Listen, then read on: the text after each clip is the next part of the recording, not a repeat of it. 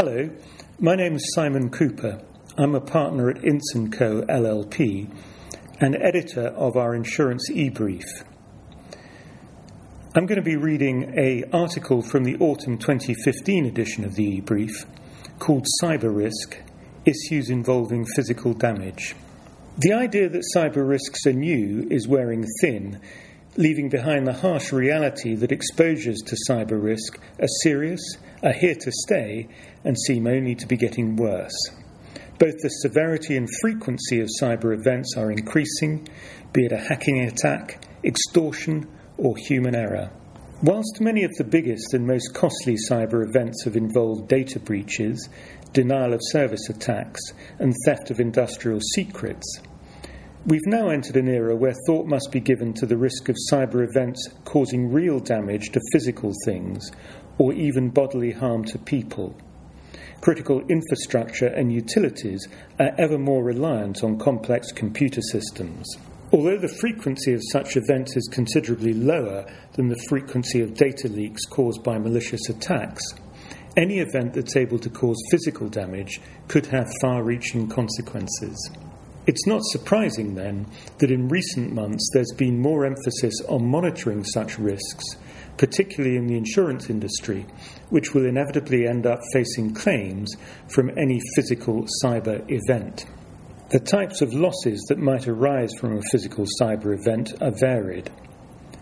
Losses to physical property may not be restricted to the thing that is hacked, but could easily be more widespread, for example, damaging other property which may or may not belong to the insured itself, thereby giving rise to an additional third-party liability.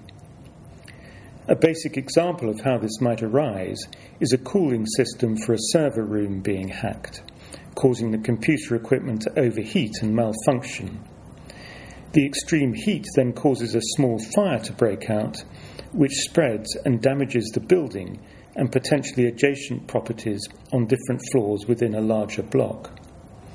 This may seem exceptional, but there are occasions of physical damage having been caused by hacking attacks, both intentionally and unintentionally. Moreover, with the constant developments in technology that are being achieved, more exposure and areas of risk can arise. One such example is the development of self-driving cars. Some sectors are more at risk than others. The energy sector has long been identified as a high-level target for both hack attacks and for other system exposures, including those which are not the result of malicious attacks. Similarly, the aviation, shipping, manufacturing and automotive industries are at particular risk, as well as any large-scale national infrastructure, such as utilities. These areas all have in common a great reliance on computer systems to manage and control physical processes and operations. Whilst a cyber event involving physical damage may be considered low frequency at this point, for these areas in particular, any loss is likely to be high value and quite possibly a significant market event for the affected insurers. Stuxnet became widely known as the first cyber event of its kind. It was a sophisticated worm, specifically designed to infiltrate programmable logic controllers, which commonly form part of the systems installed in control machinery. The launch of this attack allegedly caused significant physical damage to Iranian nuclear centrifuges.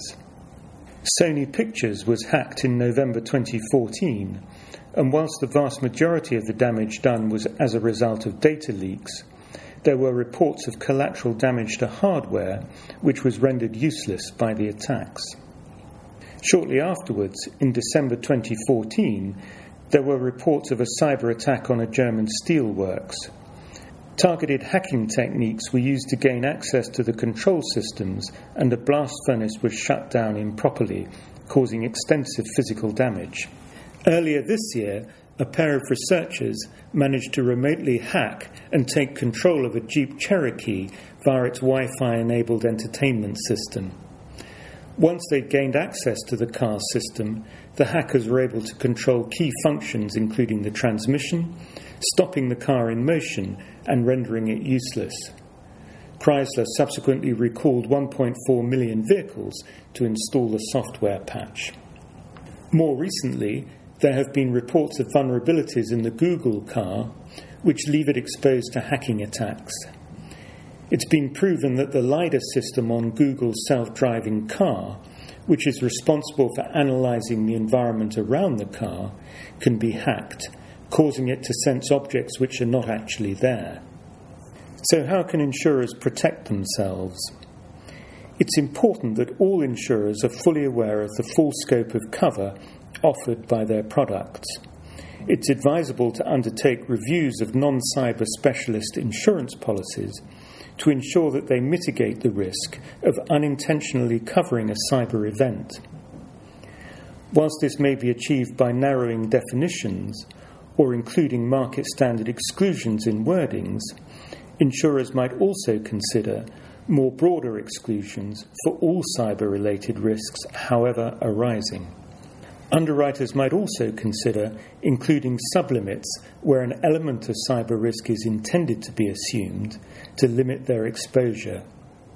It may also be appropriate to engage cyber specialists to aid in risk review. In any event, the exposure of insurers and their insureds to cyber-related losses is prominent and is increasing. As the nature of cyber risk changes, so must insurers, to ensure that they do not assume unwanted and unmeasured risks.